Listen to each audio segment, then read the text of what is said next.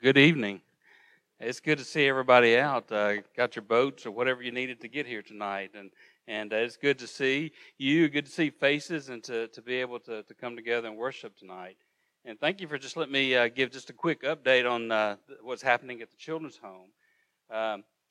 Mostly wanted to give you an update on our brand new ministry at the children's home. But before I get to that, let me just say that we are so thankful for each of you and for your churches as you continue to support the ministry of the Baptist Children's Home. For those who may not know, there are 5 ministries under that big umbrella of the Baptist Children's Home and Family Services. Of course, we have the Baptist Children's Home in Carmi, and we've had such an interesting year with COVID, and certainly initially when COVID hit, having to pull all the kids back at home and take them out of school. Let me tell you, homeschooling at a children's home is a lot different than homeschooling at your home. So it was an interesting few weeks there, but God was good, and we survived it, and they survived it, and all is well.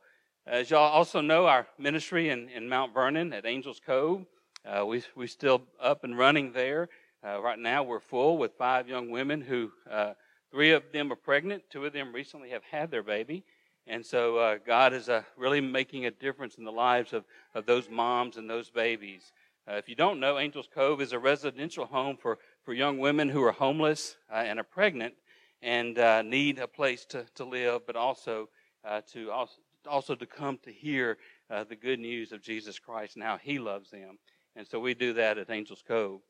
Our faith adoption ministry has had a busy few months. In 2020, in the middle of COVID, we placed 3 infants in homes. And so God continues to work in the ministry of faith adoption.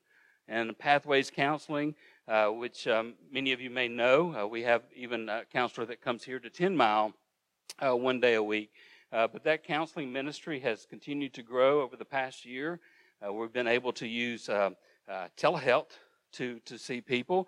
So now we can literally serve anyone anywhere in the state of Illinois due to that technology.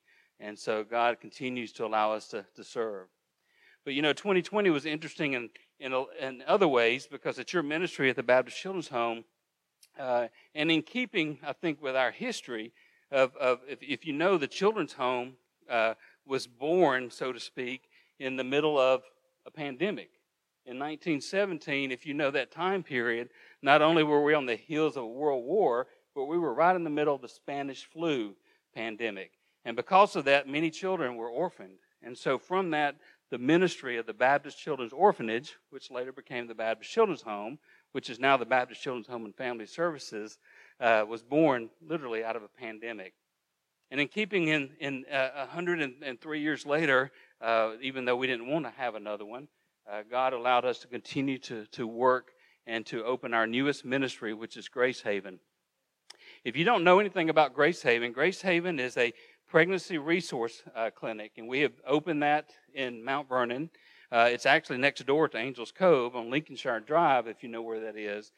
But that ministry is there to really impact families and the unborn.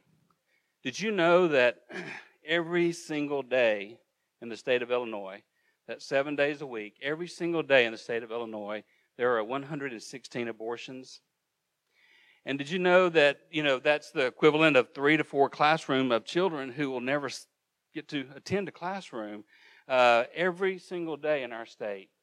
That also means there's at least 116 young women and families who are unsure about how to be a parent.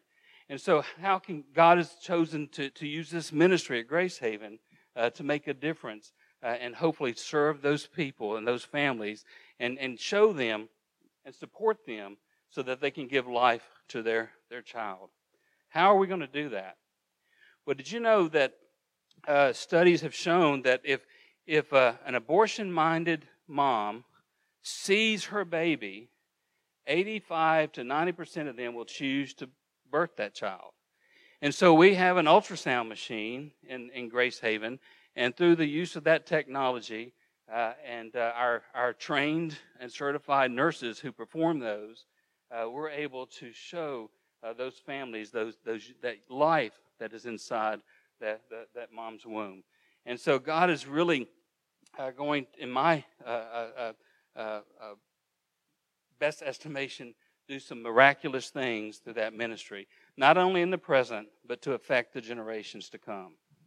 Now, it hasn't been easy. It's been kind of a challenging year to do a lot of things, and there's a lot of stuff I could tell you about and bore you.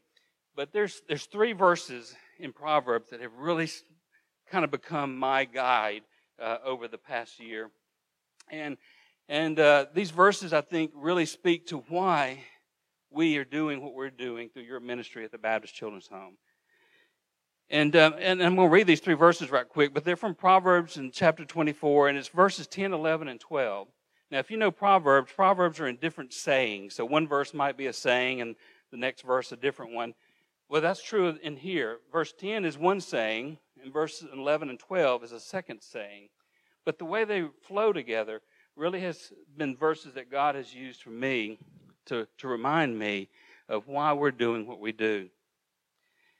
Verse 10 says, if you slack in the day of distress, your strength is limited. So that was kind of a hit in the face. You can't grow faint, you can't grow weary when it's harder to do the work that I've called you to do. Well, what is the work that He's called us to do? Well, He answers that in the next 2 verses. Verse 11 says, and my phone just cut off, deliver those who are being taken away to death, and those who are staggering to slaughter. Oh, hold them back. There's kind of that imperative there in that verse of, oh, hold them back. You know, when I read that verse, I think about who are those that are being delivered or taken away to death. Well, if you read, the commentators, people who are much smarter than I am about this verse, it can be either 2 groups of people. One who are being led away to death because of injustice, or others, simply those who are living a life that is on a pathway to destruction, a pathway to death. I believe that's what our ministry at Grace Haven is doing, is literally rescuing those from an injustice who are being taken away to death. And also our desire is to hold those families back who are stumbling down a pathway of destruction. And that's what we're to do as believers, right? And finally, verse 12, if you read that, what I get from that simply is there's no excuse for not doing those things. And so as we work together, as we serve our state of Illinois together to support life from the preborn to life of natural death, I want to share and my sincere appreciation to you and to your churches for being a part of that ministry each and every day. It's because of you that life is being the center and life is being allowed to be born. Thank you.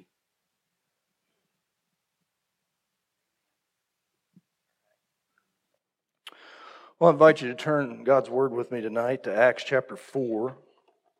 And while you're turning there, I'll be reading out of the Christian Standard Bible. So if you got that translation, you'll track right with me. If not, you may have to just kind of fill in the blanks and skim along. But a couple things before we start. I usually, in my preaching, aim for about 30 minutes. And sometimes I'm successful. So we'll see where we end up tonight.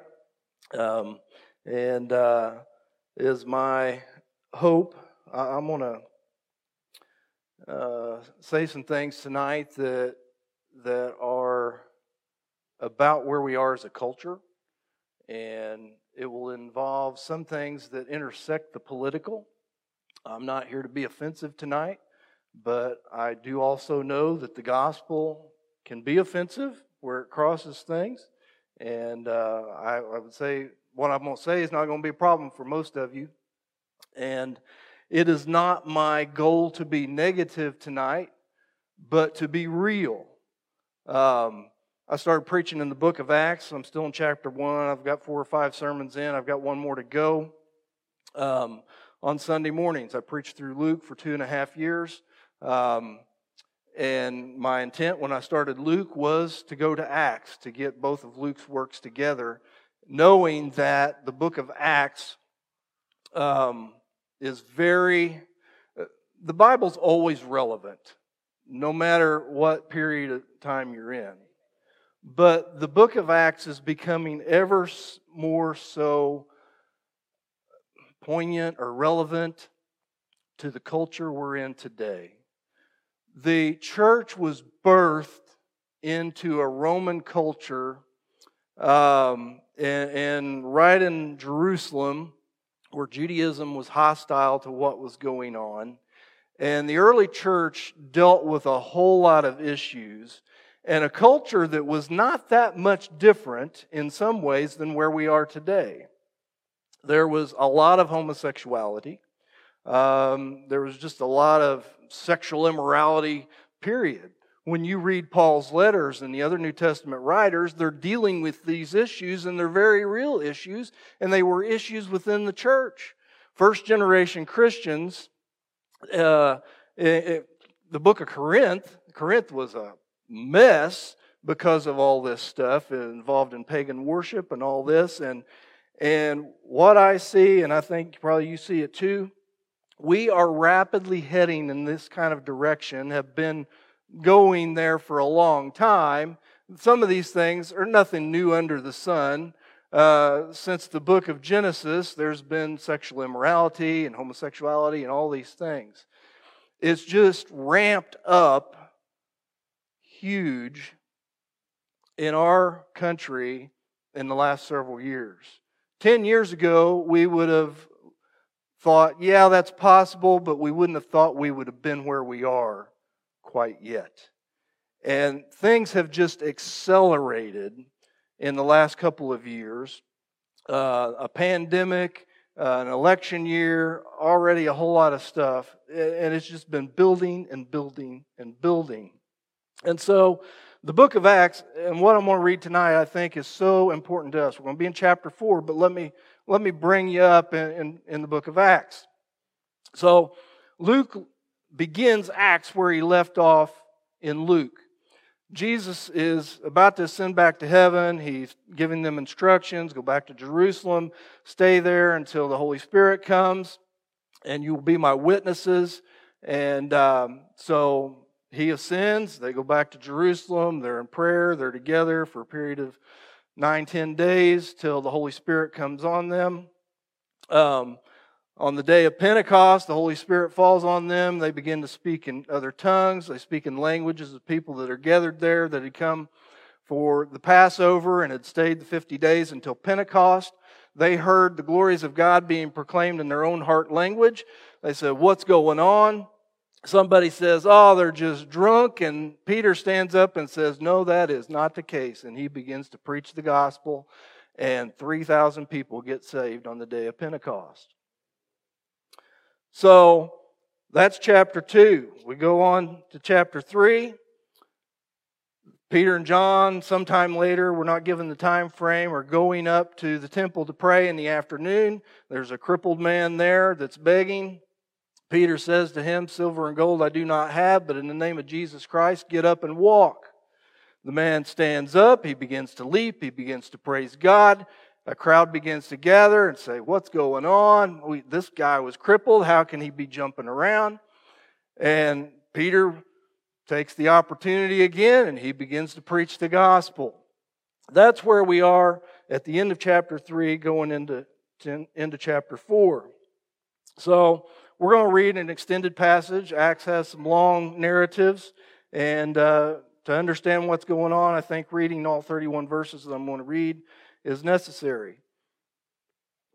So let's read Acts chapter 4, verse 1. It says, "While they were speaking to the people, the priest, the captain of the temple police, and the Sadducees confronted them because they were," my translation says, "annoyed."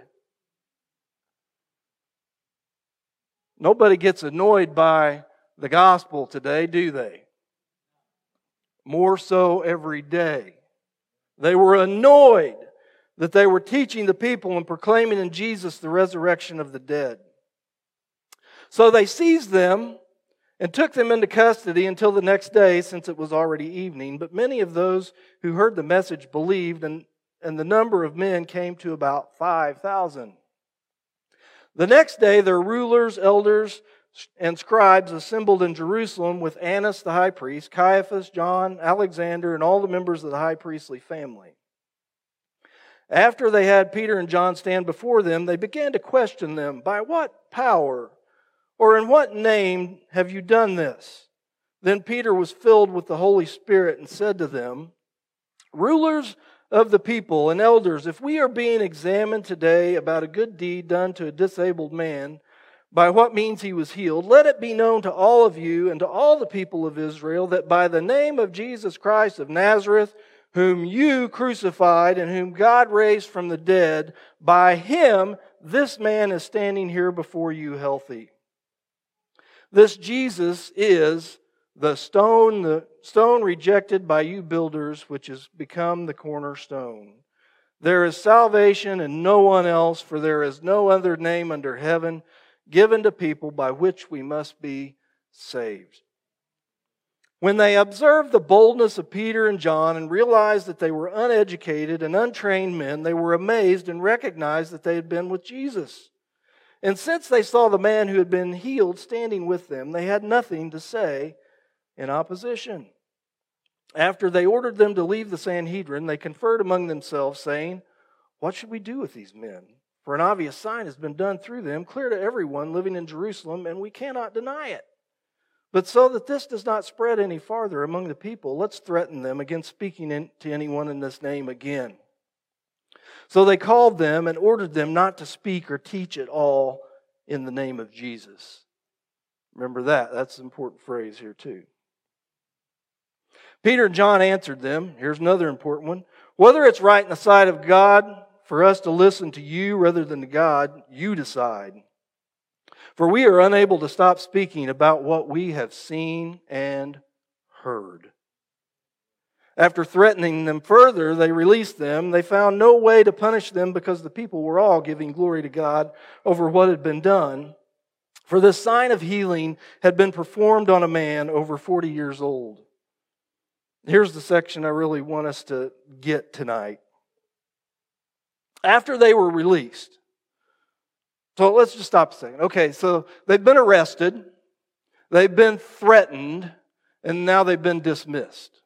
Don't speak anymore in the name of this Jesus. We don't want you to do that. You're causing too much of a ruckus. It's offensive. We don't like it. So just stop it. And they say, "Hey, we got to do what we believe is right. You do what you think you got to do, but we're going to do what we got to do." We've had a little bit of that in our culture in the last year, haven't we? "You guys can't meet for church." Oh, yeah? Who's greater, God or the government? Here, let's go on. After they were released, pay attention to what they do. After they were released, they went to their own people, the believers, and reported everything the chief priests and elders had said to them. When they heard this, they raised their voices together to God and said, "Master," or some translations say, "Sovereign Lord, you are the one who made the heaven, the earth, and the sea, and everything in them.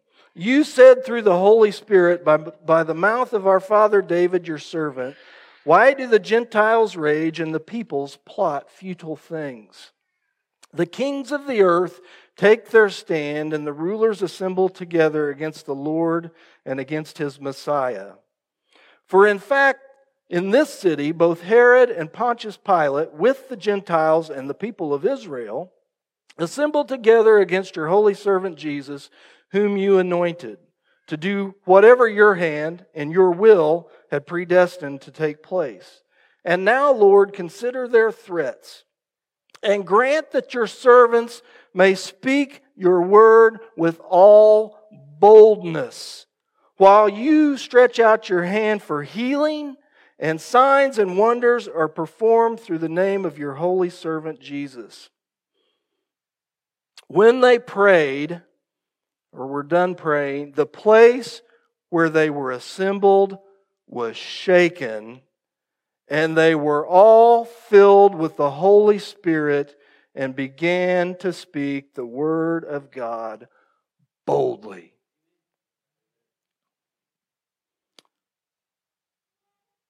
To my knowledge, this is the only time a prayer meeting, the building's been shaken. It's a rare occurrence. But oh, that we would have some prayer meetings like that.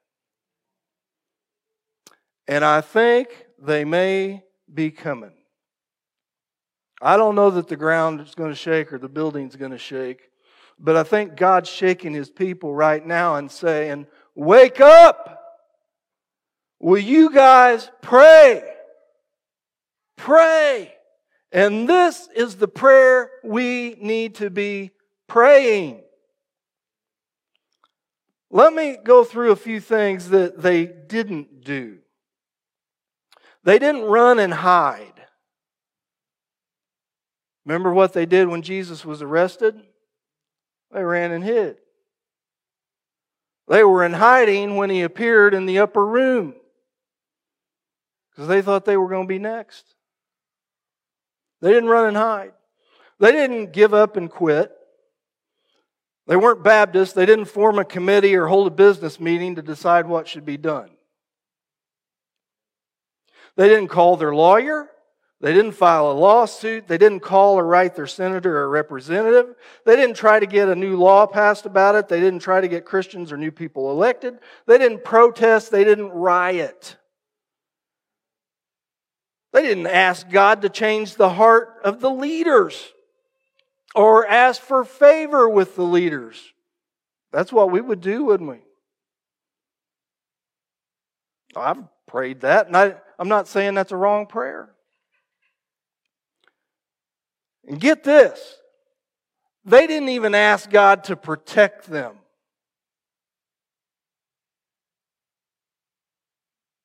They understood they might die.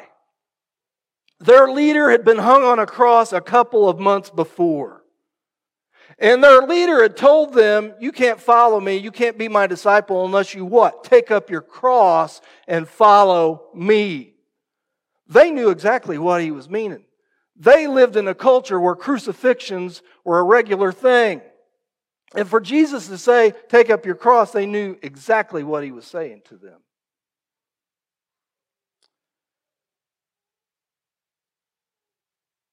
Six of them died on a cross. The others died by sword, spear, arrow, stoning. John died of old age, but he was imprisoned on the island of Patmos because of the Word of God and his testimony. That's how the book of Revelation begins.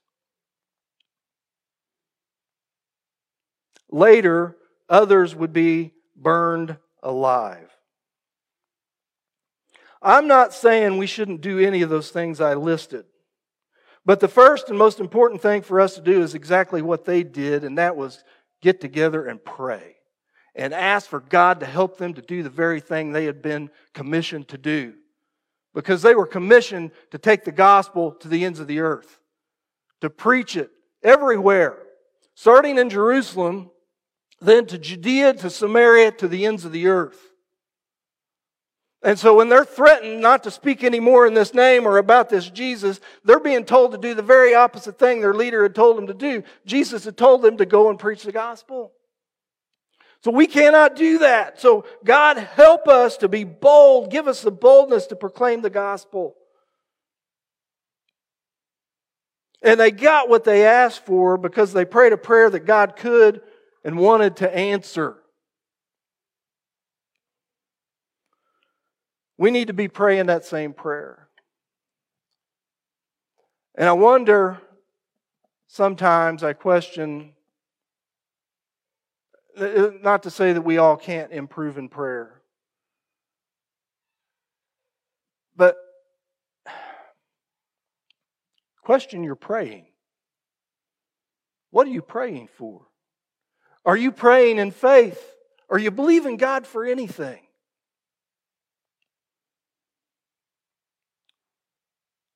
A lot of our praying is pathetic, to be real honest, mine included.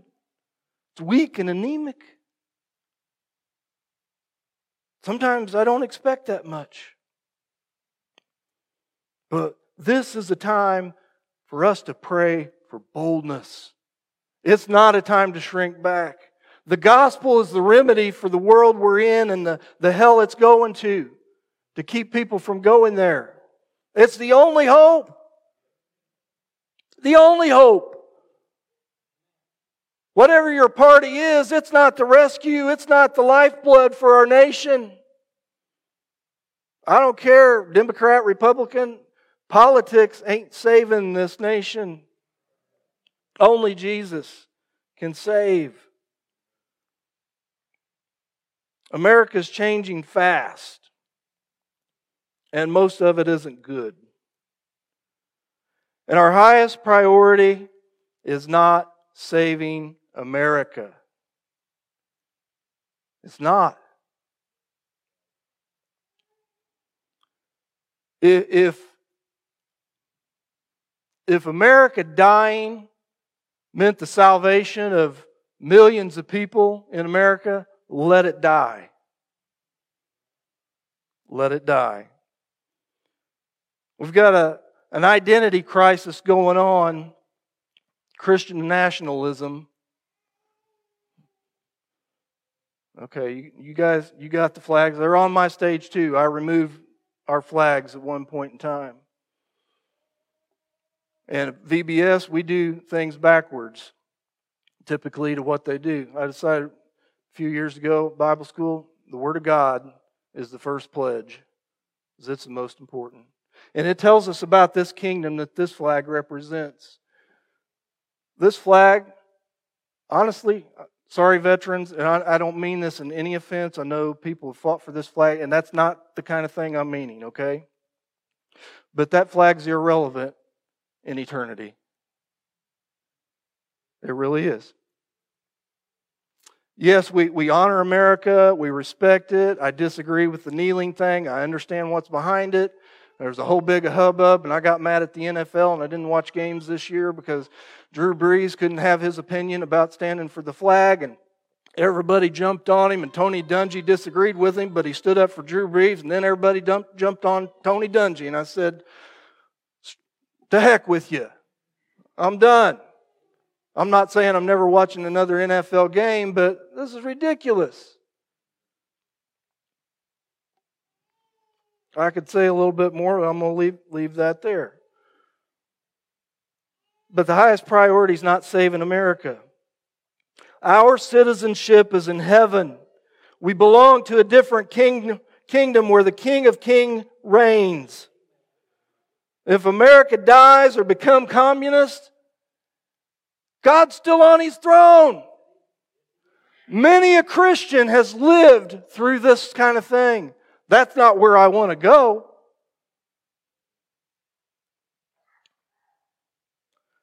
We have to keep seeking the salvation of souls. Again, it's the only hope for change. We must keep making disciples and really make disciples.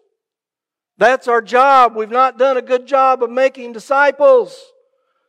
Probably some of the reason we're in the crisis we're in.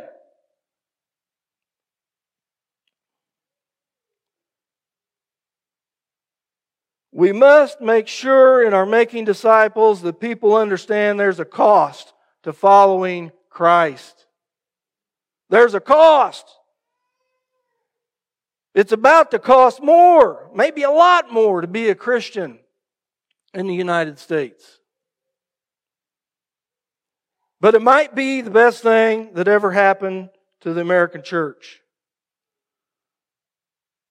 So let me ask you a question. I don't know that it's going to ever come to this, but it's a question we need to look square in the face and answer, because it's one you need to answer, like some other ones you need to answer before you get there. And it's this: are you ready to lose everything for Him? Are you ready to lose everything for Him?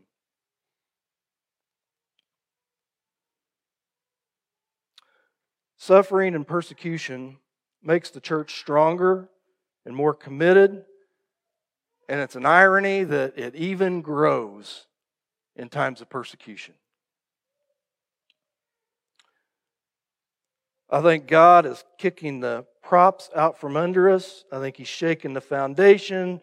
maybe removing some idols. We're going to have to depend on Him like never before. We should be dependent on Him all the time. But let's be honest. Most of the time we're dependent on ourselves. We do a lot of things in our own power, own ability, from our own wisdom. Our status as churches, in respect as churches and Christians, our safety is threatened. I don't know whether you heard about this. I get most of my news and just reading headlines. Occasionally I'll click on a story and I'll read it. Get it in short doses. But there was a church in California that I think they threw a pipe bomb in there or something and bombed the church. Nobody was inside. This has been a month or two back. But the preacher there, and he may not have done it in the greatest of ways. Sometimes we can come off hateful. Sometimes we are hateful about homosexuality and these things. Folks, we're no better than any other sinner. We're all sinners. We're all in need of the grace of God. We always got to remember that. And I try to be careful that I don't come off hateful or judgmental. But this preacher had preached against these issues, thus related to the bomb. And in that town, and I can't remember the name of the town, but a petition had been circulated, and it was a pretty good-sized town because they had collected, I think it's like 13 or 14,000 signatures that this church leave town. Really? This is where we are. And don't expect it to get any less. That's one. I don't know that there's been any others. But this is the attitude of the culture towards the church. We don't want you. We don't want you. We don't like what you're preaching. You're intolerant. You're narrow-minded. That street goes both ways.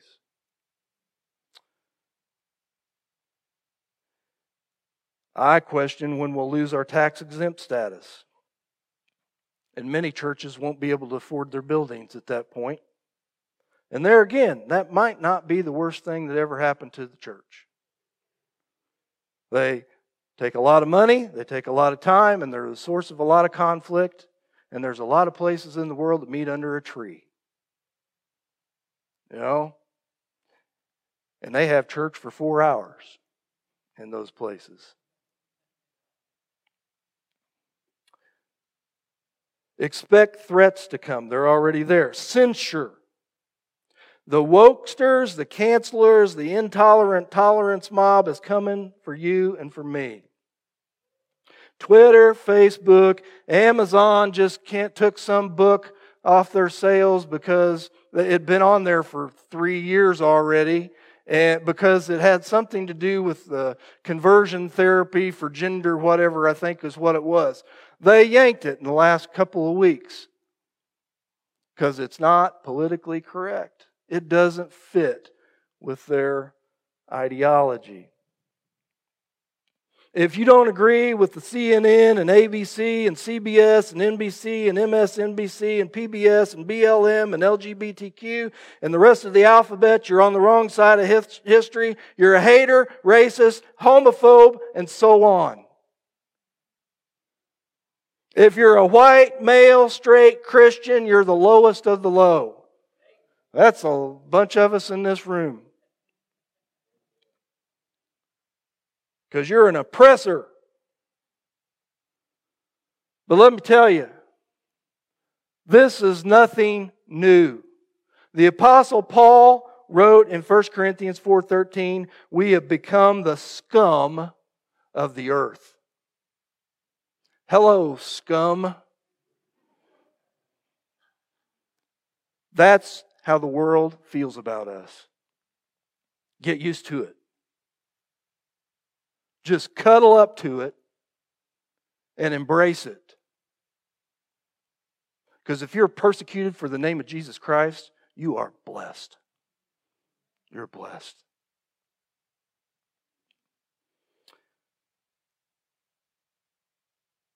Bill Maher, that name ring a bell with anybody?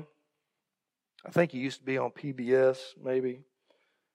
Yeah, I think he's on HBO now. I didn't dig in too far, but I watched a video, came up on my YouTube feed. I don't know that anybody fact-checked him about the things he said. But he was blaming the Capitol riot on evangelical Christians.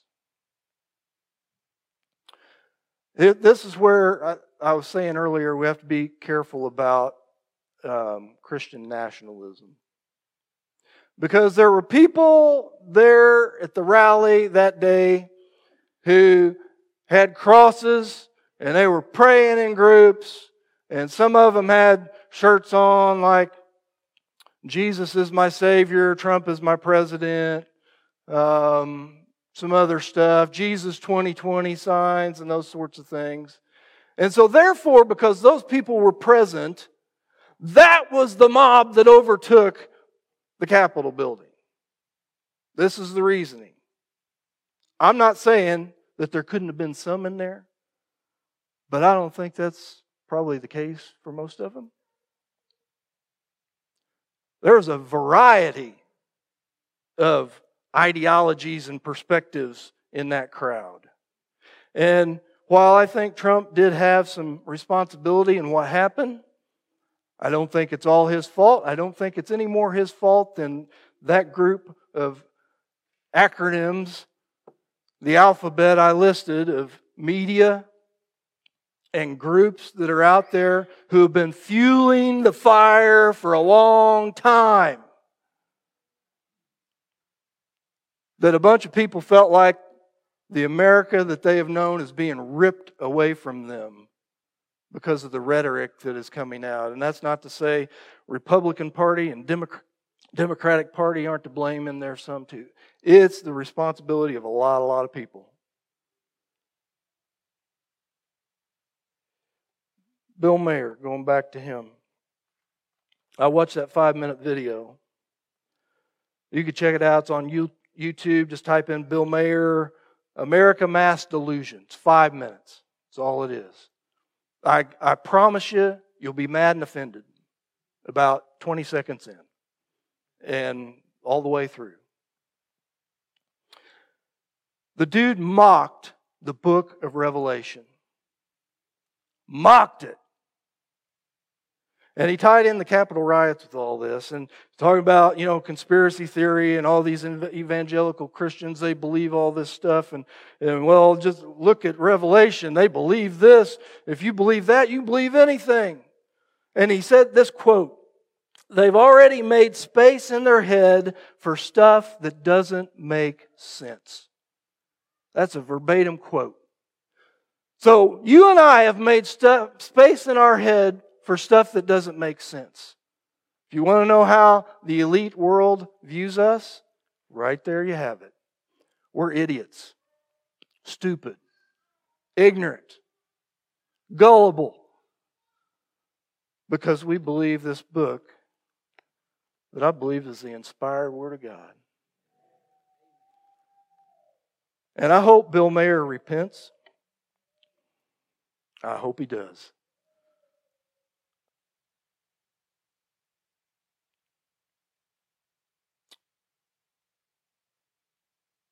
You mock the book of Revelation, that's saying a lot. Someday he's going to see these things fulfilled, maybe. Because I think the return of Jesus may be very soon. We've thought that for years. But the pieces are there, and as fast as we've seen things change in the last year or two, man, it can just come together quick. Come, Lord Jesus. I'm ready. I long for His coming. Finish up with this. Sometimes it seems like we're way outnumbered. And on paper, we probably are. I mean, best guess, a third of people are Christians. I don't know where America is in that. Maybe more like 25%, but A lot of people, a lot of places, that's kind of an estimate that have, are open to Jesus, whatever. Those are numbers, 25 to 30%. So we're outnumbered. And it looks like our backs are against the wall and there's no way to win. But we know in the end who wins. We may lose some stuff here, and that's okay. It's okay. We're on the winning team. Jesus has already won. Already won. I read recently 2 Kings chapter 6. Love it. Elisha. Elisha, was a great prophet. And the king of Aram was waging war against Israel, and he would do this, and God would reveal it to Elisha, and Elisha would tell the king of Israel. And so everywhere, they tried to get him, he was foiled. And finally, just one day, all right, who is telling the king of Israel what is going on? Who's on the king of Israel's side here? And one of the people under him says, King, God tells Elisha what you say in your bedroom. And so he said, see if you can go capture him. So they surround where he is. He was at Dothan. They surround him. It says, verse 15, 2 Kings 6, when the servant of the man of God got up early and went out, he discovered an army with horses and chariots surrounding the city. So he asked Elijah, oh, my master, what are we to do?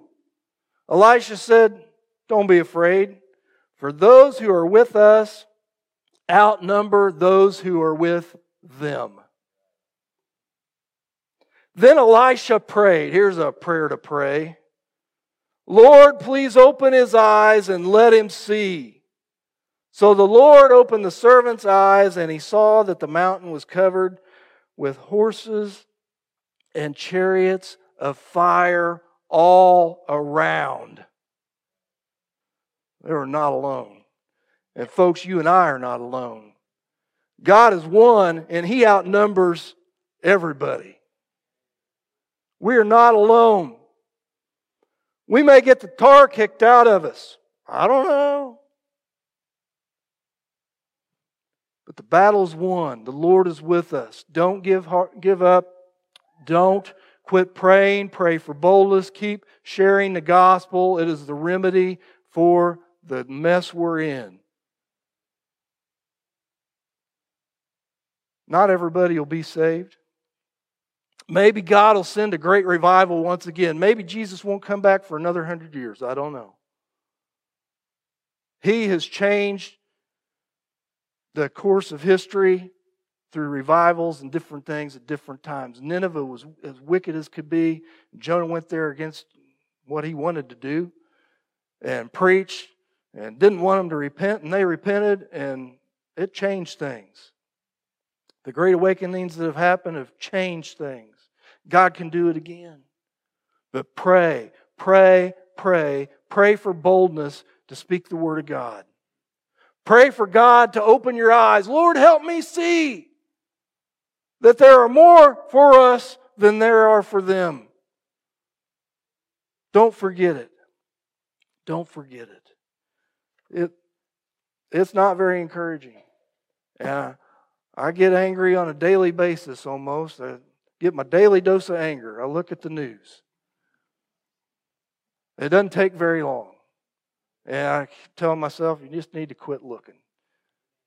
But I don't want to bury my head in the sand either. I think it's important for us to know what's going on.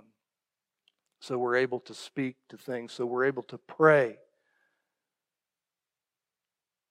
Let's pray. Father, I thank you for your word. Lord, we need you. Lord, fall on us. Fill us with your Spirit.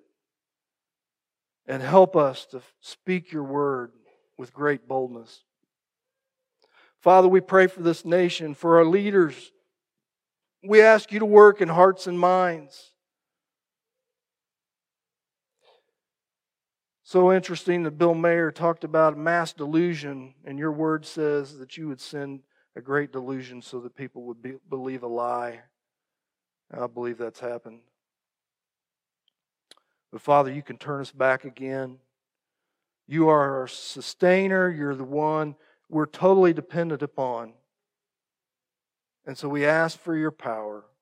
We ask for you to give us wisdom. We ask for you to give us grace and compassion for those who would oppose us and be hateful towards us. That we would respond with the love of Christ, and that they might see you in all your greatness and all your love. Lord, we know you're with us. Thank you for the promises of Scripture and the encouragement it gives. We ask it in Jesus' name. Amen.